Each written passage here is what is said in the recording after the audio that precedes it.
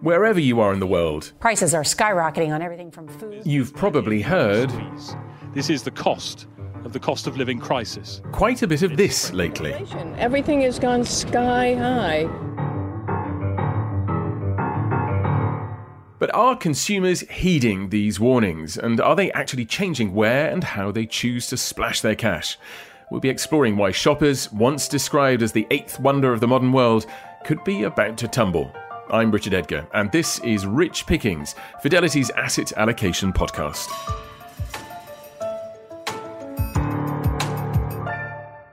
With me today are global macroeconomist Anna Stupnitska, global technology portfolio manager Hyun-Ho Son, and senior technology analyst Jonathan Tseng. It's wonderful to have you all here. Hi, Richard. Hello. Excellent. A very enthusiastic greeting to everybody. Well, Hyun-Ho and Jonathan, you've both just returned from Silicon Valley, where you and other members of Fidelity's investment team have been talking to leaders from the tech industry. And Jonathan, I gather you spoke to 23 companies, 10 CEOs, and no fewer than 3 billionaire founders. More than anything else, I think I'm surprised that you found them in California and not bunkering down in New Zealand. No, it was great. And to be fair, that I think while the CEOs were in the office, a lot of the employees were still bunkering down in their Palo Alto homes. But it was great to be in the office and on the road. You know, in the past, we've been to Silicon Valley once or twice a year. We always get a big group of portfolio managers and investment analysts from Fidelity. This was the first time we've been able to do this, for obvious reasons, since 2019. And we're on the road with 15 Fidelity investment folks from Tokyo, from Hong Kong, from London, from Toronto. And I said it was just great to sit down with these companies, look them in the eye, see them face to face and find out what's been happening in the world, especially at this time. Absolutely. Well, we'll come to this time in just a moment with Anna. But Hyun-Ho, what was the mood that you were picking up as you went round the different companies? Companies were quite in the optimistic mood. During the pandemic, technology played quite an important role for the consumers and businesses handling a lot of issues. And coming out of the pandemic, a lot of consumer behavior, businesses dealing with all the issues structurally changes. So, companies feel that, there's structural, demand driver for technology, product and services remain intact. So overall, companies were quite optimistic mood. Optimistic. Well, that's good to hear. We're going to hear more from you later on. But to bring the mood down, perhaps, second guessing you, Anna, but could you give us a bit of an economic backdrop to what else is going on in the world at the moment? Because it's been a difficult month, hasn't it? We've had inflation up, growth down. This isn't a blip. So paint the picture for us. What's the economy doing in general, Anna?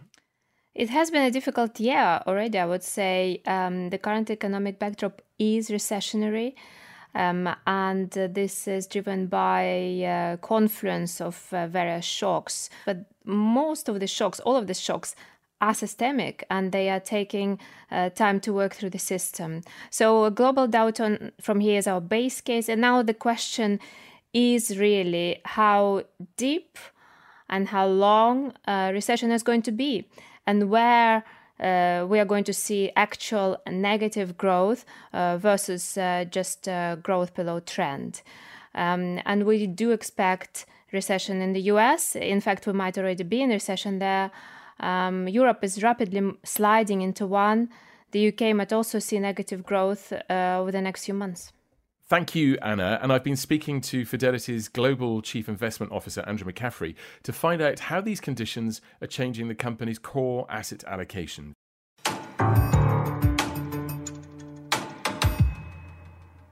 The challenge is when you look across markets that there is a fragmentation there. You can't view it as it's one seamless sort of profile. There's many different, individual country dynamics. And so, for us that, being a little bit more cautious, obviously on the US, being cautious on Europe, especially at this stage, which means that, we have to think about where do we take on some of that risk profile within the existing exposure to equities. And that has tended to push us more towards looking to China, to some of the emerging market Asia, where we feel that there's a better policy mix and a potential for growth from the levels that have been discounted. If we look to credit markets, still a bias towards the investment grade area where we think risk-adjusted returns are better than some of the risks still attached to parts of the high yield market. Although, again, looking to Asia, it's interesting to see that obviously, very challenging environment for high yield with what's happening in the China property concerns. But, getting back to levels where we think that actually it discounts an enormous amount and that we are going through the process. So some of the worst is over. And so looking ahead, you want to be slightly more favourable. When you look to currencies, the dollar has continued to be that safe haven. But as I said, that I think now to be starting to think about how that really does start to change. We look through the second half into 2023. And then maybe the last part is just, in those cash levels that trying to balance keeping some for longer term opportunities and still setbacks that we see over time, as opposed to some of the shorter term interim repricing. And overall that means that we stay relatively cautious. We think that one area where you'll see the markets, and it already has been, building back a little bit more favourable, is that duration, and so yields capping out a little bit at this stage because of the central bank policy being that little bit more hawkish and aggressive now. And the markets, though, really seeking out that means that the peak in this short-term cycle is going to be with us into 2023, and so yields actually can start to roll over to reflect those growth concerns. And I think that's again a trade that you look at more tactically, but can run somewhat further. And we'll be reviewing that as we go through Q3. Well, Hyun Ho, Andrew's setting out the company's own allocation. How do you change things in your own portfolio as the market conditions and the economic situation that Anna was describing as they unfold? People think of tech more growth-oriented, but tech sector is quite diverse, and there are growth-oriented companies and value cash-generative company, a lot of cheap stock that are misunderstood by the market.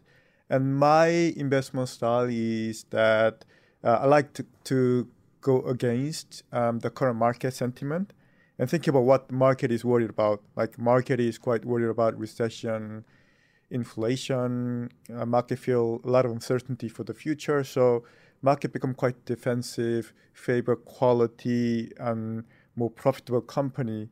I see opportunity where the market is worried about, but long-term potential is quite positive. So areas that I'm interested in increasing exposure to recently is high growth, high multiple stocks that are currently not very profitable, but unit economics and long-term fundamentals are very strong.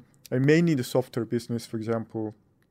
Software businesses require huge upfront R&D activity, very intensive sales and marketing process. So customer acquisition cost is very high.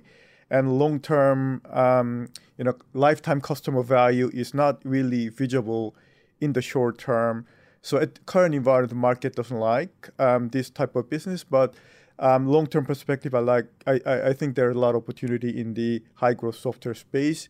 You're finding grounds for optimism amid the general declining picture, and I think that's a really interesting aspect because we can't avoid it. Inflation that Anna's been talking about, that means that consumers are going to see their buying power eroded. Anna, consumers in some markets have been protected by things like the stimulus checks in the US, savings rates were relatively high. Are these beginning to run out? And if they are, is that the same story everywhere, or are there patches of light and shade as you look at various economies? Yes, there are some interesting differences actually across the economies, but I would say one similarity everywhere is that we are seeing pretty dramatic drops in consumer confidence globally. So these are through surveys, these are soft numbers, and all the consumers have concerns about the general economic situation over the next 12 months, about their own financial situation, and about high inflation. And at the same time, real wage wage growth and real disposable income growth has remained very weak, in fact, in the negative territory almost everywhere. And that is weighing on consumption. And that excess savings buffer is rapidly getting depleted, or because consumers are cautious, they don't want to spend more from that buffer. So what we're seeing is impact on consumption, and particularly for low-income households. So this is quite disproportionate so far, and we can definitely see it across income levels as well. So this sounds like red lights flashing across your dashboard everywhere. Yeah, so in Europe, the consumer confidence slumped in February, March. This was clearly driven by the war. It remains very low. And what's interesting is that the only thing really that is now supporting confidence as well as the economy overall is summer tourism. After 2 COVID summers, tourism is booming. And in fact, it's the US consumer that is driving tourism in Europe as they are taking advantage of the strong dollar. So we're seeing the support through the summer. And this is perhaps artificially inflating things, but actually fundamentally confidence is weak. Real wages are very depressed in the negative territory. In fact, something we have never seen in the euro area in recent history. So from here, it's all about what happens to gas, what happens to the war in Ukraine, and of course the policy action, whether fiscally the government can cushion that blow to consumers. And another factor that is potentially giving a more positive impression right now of the data is the nominal versus real differential in indicators. So, for example, we had really strong retail sales in the US in the last reading, and there was a lot of optimism about the strength of the US consumer. But actually, those numbers were nominal, so they include inflation. If you exclude inflation, if you deflate those numbers, actually retail sales have been falling since the start of the year and posting year-on-year contraction already over the past few months in the US. So this sort of nominal illusion persists, and I think it muddies the perception of the actual trend. So a false sense of security, perhaps, then, if you look underneath the data and see what's actually going on with the impact of inflation. And you were saying earlier about the slightly artificial boost or temporary boost to the picture in Europe if American tourists are attracted here as well, with a darker winter lying ahead as the impact of the gas imports weighs in. OK, well, thank you for that, Anna. That's a top-down view. But Fidelity's investment team are renowned for their on-the-ground research, like that trip to Silicon Valley. So following their example, I ventured from our studio in the City of London to the West End to go shopping. And with me was Aneta Vinimko, who runs a consumer fund.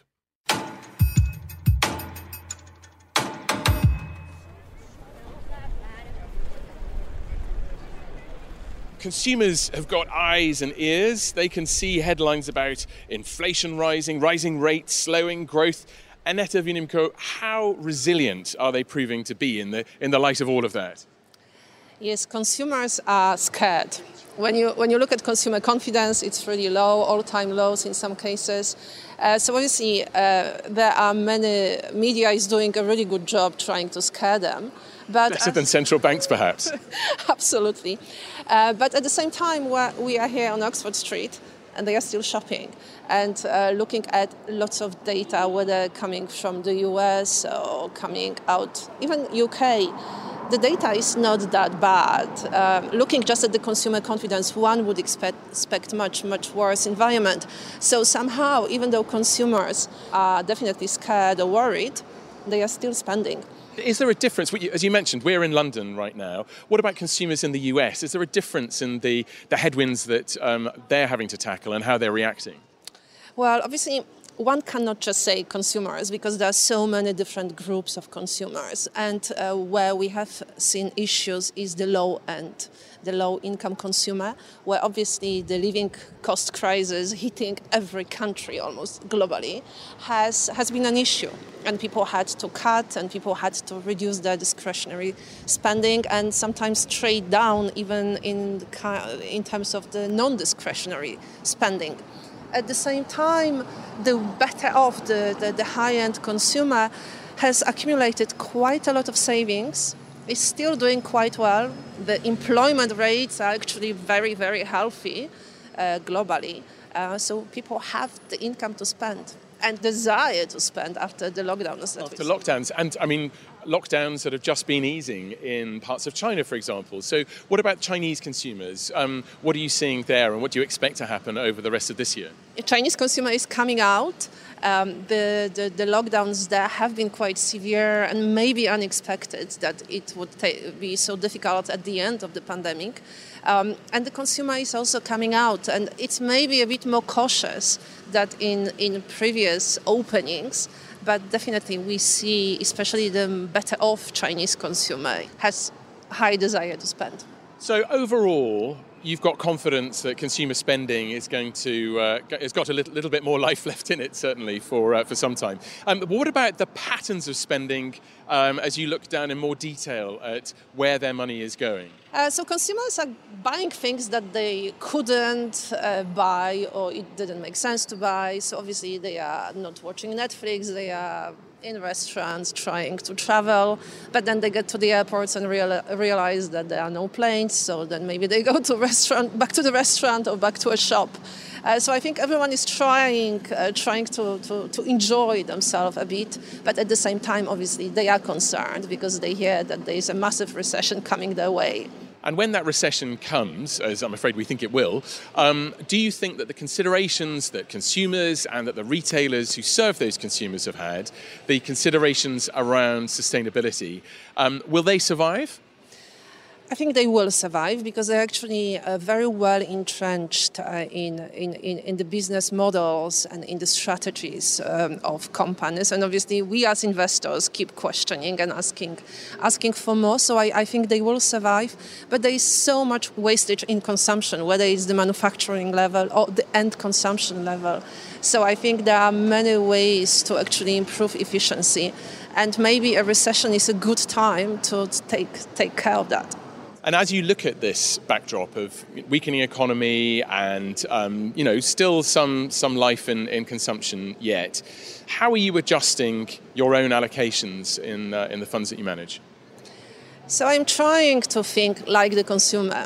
So obviously what consumers will be trying to do more and more is experiences. Whether it's travel or whether it's education or whether all sorts of entertainment. That is quite a large allocation for me in the fund.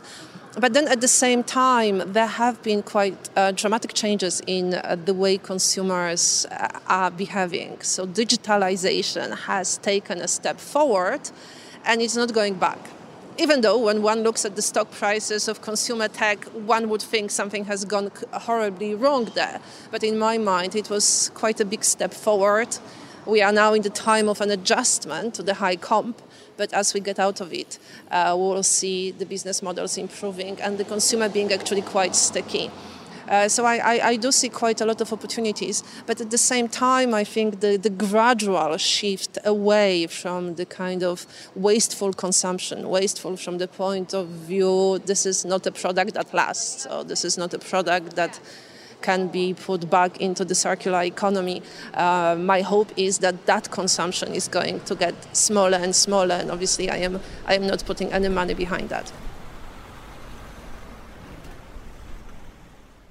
Aneta Vinimco explaining the permanent changes to shopping habits brought about by lockdowns, and not all of them bad. Hello, a quick message. We love making these podcasts, and we know you're part of a loyal audience that keeps coming back to listen to them. But podcast audience statistics are a blunt tool. There's only so much the numbers can tell us about what we're already doing and what we might do differently. We've got exciting ideas for some new features and even some new shows, but we want to make sure that we're giving you what you want. Something useful, unique, and unforgettable. Maybe there's someone else you'd like to hear from at Fidelity, or beyond, or something else you'd like to hear more about. Maybe you've got your own burning questions to ask our guests. Now, our listenership is not in the millions, far from it, but you're an important, intelligent, and influential bunch, so it's very likely that your feedback will make a difference. And on top of that, we'll enter you into a prize draw for £250 in Amazon vouchers, or we'll make an equivalent donation to a charity of your choice. What's not to like? We've made it easy for you. All you have to do is click on the link we put in the podcast description, and that'll take you to a short survey. Or you can go directly to fidelityinternational.com/survey. And the survey and prize draw close on September the 10th. We're really, really keen to hear from you and to learn more about what makes you tick, so please do tell us. Go to the survey link in the description on your podcast app or visit fidelityinternational.com/survey. Can't wait to hear from you. Now, Jonathan, it became quite a cliche to talk about lockdowns accelerating changes already in train. But where has all of this left the tech sector? What were you trying to find out on your trip to Silicon Valley? We had 15 investors. We're out there on the ground. We started in Seattle for a day, see Microsoft, see Amazon. Then we flew down to the Valley for the rest of the week. We saw Google, Zoom, HP, Tesla, NVIDIA, many others. The kind of first thing is that you can have remote conversational Zoom calls with managements as much as you want, but nothing beats being in the room with them, asking them the questions, seeing the body language, and really being able to have the interaction and get to the nuance of what is happening. Does it make a difference? Because, Jonathan, of all the companies in all the world, you'd expect the ones in Silicon Valley to have pretty good Wi-Fi and excellent video conferencing facilities. So does it make a difference to be there in the room with them? Yes, I think it does. It's not only seeing them, but seeing the office around them, feeling the mood. As I said, a lot of the offices are very quiet, and that tells you something in itself, not only about the companies and how different they are. For example, many offices were empty. Tesla's office, where you have a very dominant CEO founder, were full and buzzing, and you can see the cultural differences in the companies before your eyes. The other thing being out there in person is that, from our side, we had 15 people from different regions, different sectors. And actually the conversation in the bus between meetings was almost as fruitful as a conversation in the room with the management, because we can reflect and bounce off each other. We will have a range of investors there with different strategies, different views, different opinions, and we can share and discuss and, really tease out, was that a good meeting? Was that a bad meeting? Why? Who, what was different. The other advantage of having a diverse group is that, the ability to look across sectors, not just within the tech sector.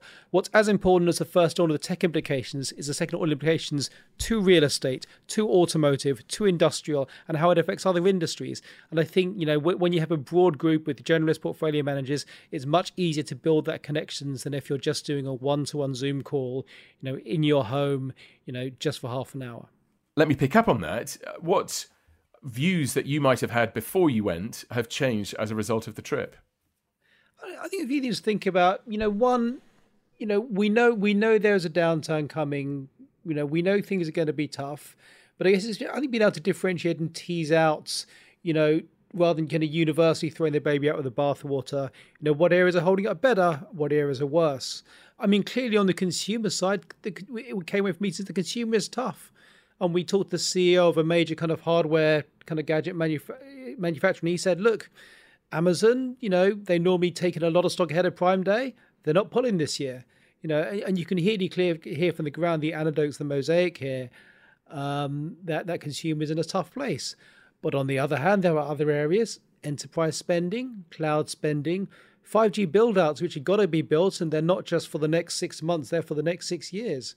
And the telco capex, telco demand, that's strong this year. And so, when the market is selling everything and assuming everything is going to be bad, kind of talking on the ground, you can kind of tease out, actually, there's some areas that are better and there's some areas that's worse. So perhaps with the enterprise buying, they've got a longer horizon. They're not seeing their pay packets, as consumers are, diminishing in value month by month, as Anna was setting out. Hyun Ho, what were your takeaways as you reflect on the trip? So I think my key takeaway, first of all, companies were quite positive about long-term demand drivers for technology. As we coming out of pandemic, living in the more normalized world, I think business continued to need to deal with a lot of issues. For example, like increasingly flexible working environment. Like company need to do a lot of contingency planning. There are a lot of issues in the supply chain. Labor shortages, which means we need more automation and things like even energy security and carbon reduction. And to achieve all those things, we need digitization end-to-end. So that's why the end customer for those technology would demand more innovation and improvement. And that's why companies feel more comfortable about long-term demand driver. And then secondly, the companies feel increasingly positive about pricing power. A good example is a semiconductor, for example. Semiconductors in the past always deliver innovation and better performance at lower cost. Things have completely changed, and semiconductor pricing is going up. Semiconductor companies' pricing power reflect all those cost pressures that they face. And lastly, companies are increasingly focused on the profitability. So given the rising rates and higher cost of capital environment, investors are demanding companies to show more profitability, and the companies are responding to it. Anna, let me bring you in on this. And not that you went on the trip to Silicon Valley, but the point that Hyun Ho is making there about pricing power, about companies being able to pass on the costs that they are taking on to their customers, is that something that is being repeated elsewhere in the economy, not just in the States, but everywhere? Or will it come to a grinding halt? I think there is a huge variation across industries, but yes, this has been the overall direction. Perhaps to some extent, companies taking advantage of rising inflation and rising inflation expectations. I do think that this is probably not sustainable over a longer term, because obviously as prices go up and inflation continues accelerating, I talked about negative real incomes, at some point there will be demand destruction. And of course the central banks are on the case, they're fighting inflation, even though the tools are quite blunt, but at some point you do have that economic slowdown driven by demand, driven by investment, and finally I think this pricing power comes to an end. But again, in terms of timing, there's a huge differentiation across sectors. And maybe this is the point, actually, that you were saying in the studio. Jonathan, I'm going to come to you. But the difference between companies that are dealing with consumers and those that are serving companies, the enterprise, and the different horizon, the different lasting power that a company might have compared with individual consumers. On the pricing power, I think it's worth thinking about how it is different between sectors and how it changes in the technology world. I think if you look at the long run, technology spending has grown as a portion of GDP and as a portion of wallet for the last 50 years, and it's grown structurally. And it's grown ahead of GDP. And in reality, technology is eating part of the pie owned by other companies. Why is this happening? I think there's more adoption of technology and there's structural pricing power. The way I've always thought about this is that every year chips get faster, chips get more powerful. Every year your iPhone can do more than the one from 2 years ago, 3 years ago, 4 years ago. And that's worth something. Having a new customer proposition, have a faster camera, a better phone is worth something.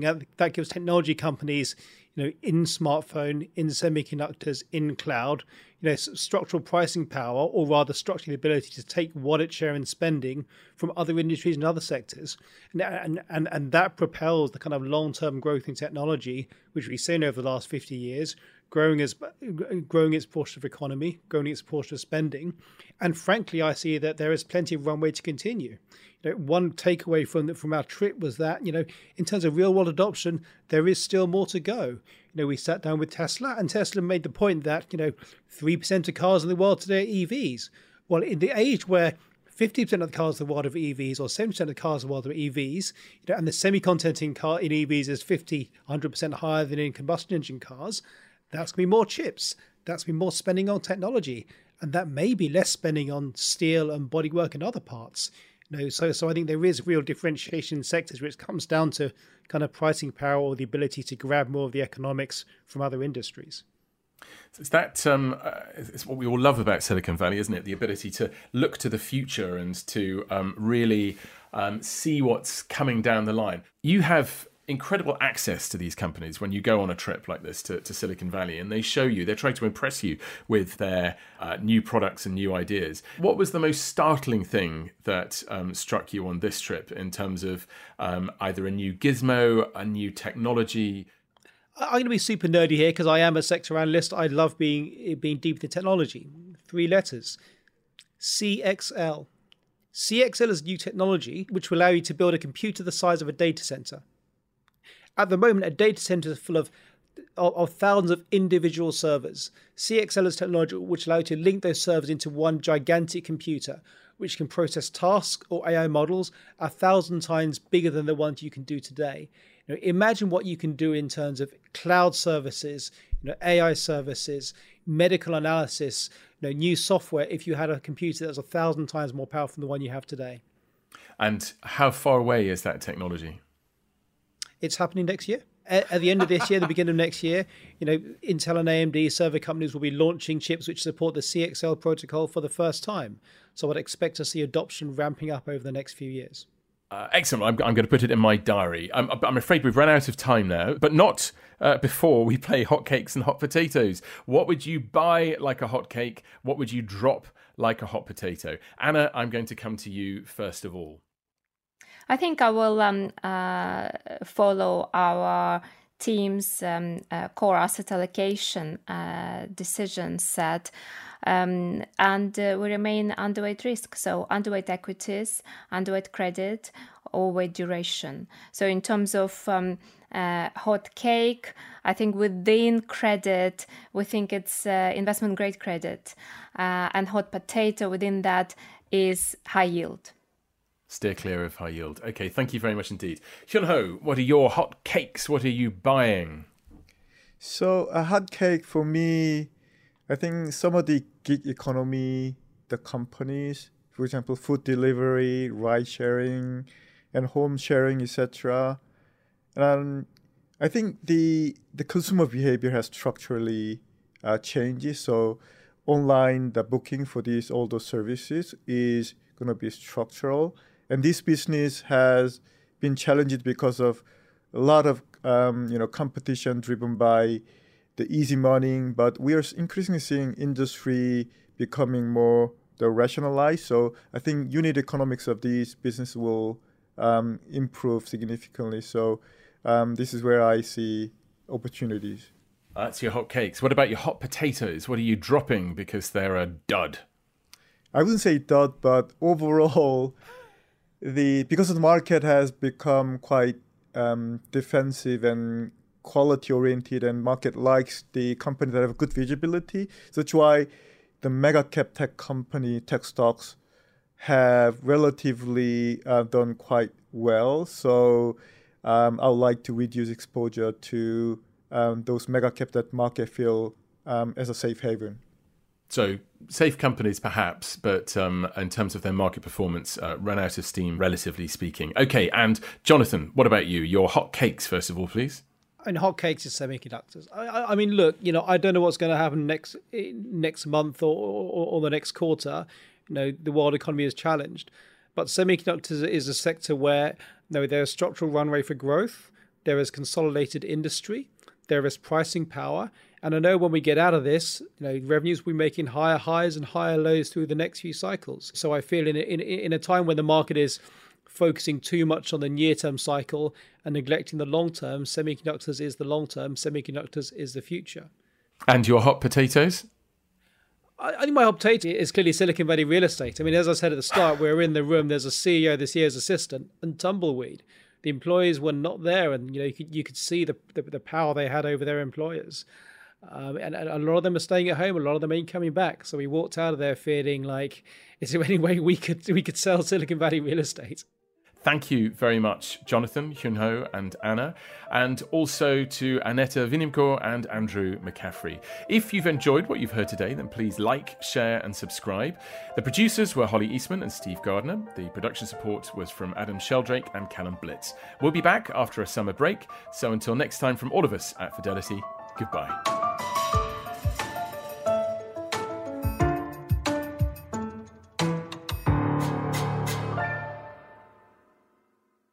This podcast is for investment professionals only and should not be relied upon by private investors. This podcast is provided for informational purposes only and is intended only for the person or entities to which it is sent. It must not be reproduced or circulated to any other party without the prior permission of Fidelity. The value of investments can go down as well as up, so you may get back less than you invest. For other important legal notices, please visit your local Fidelity website.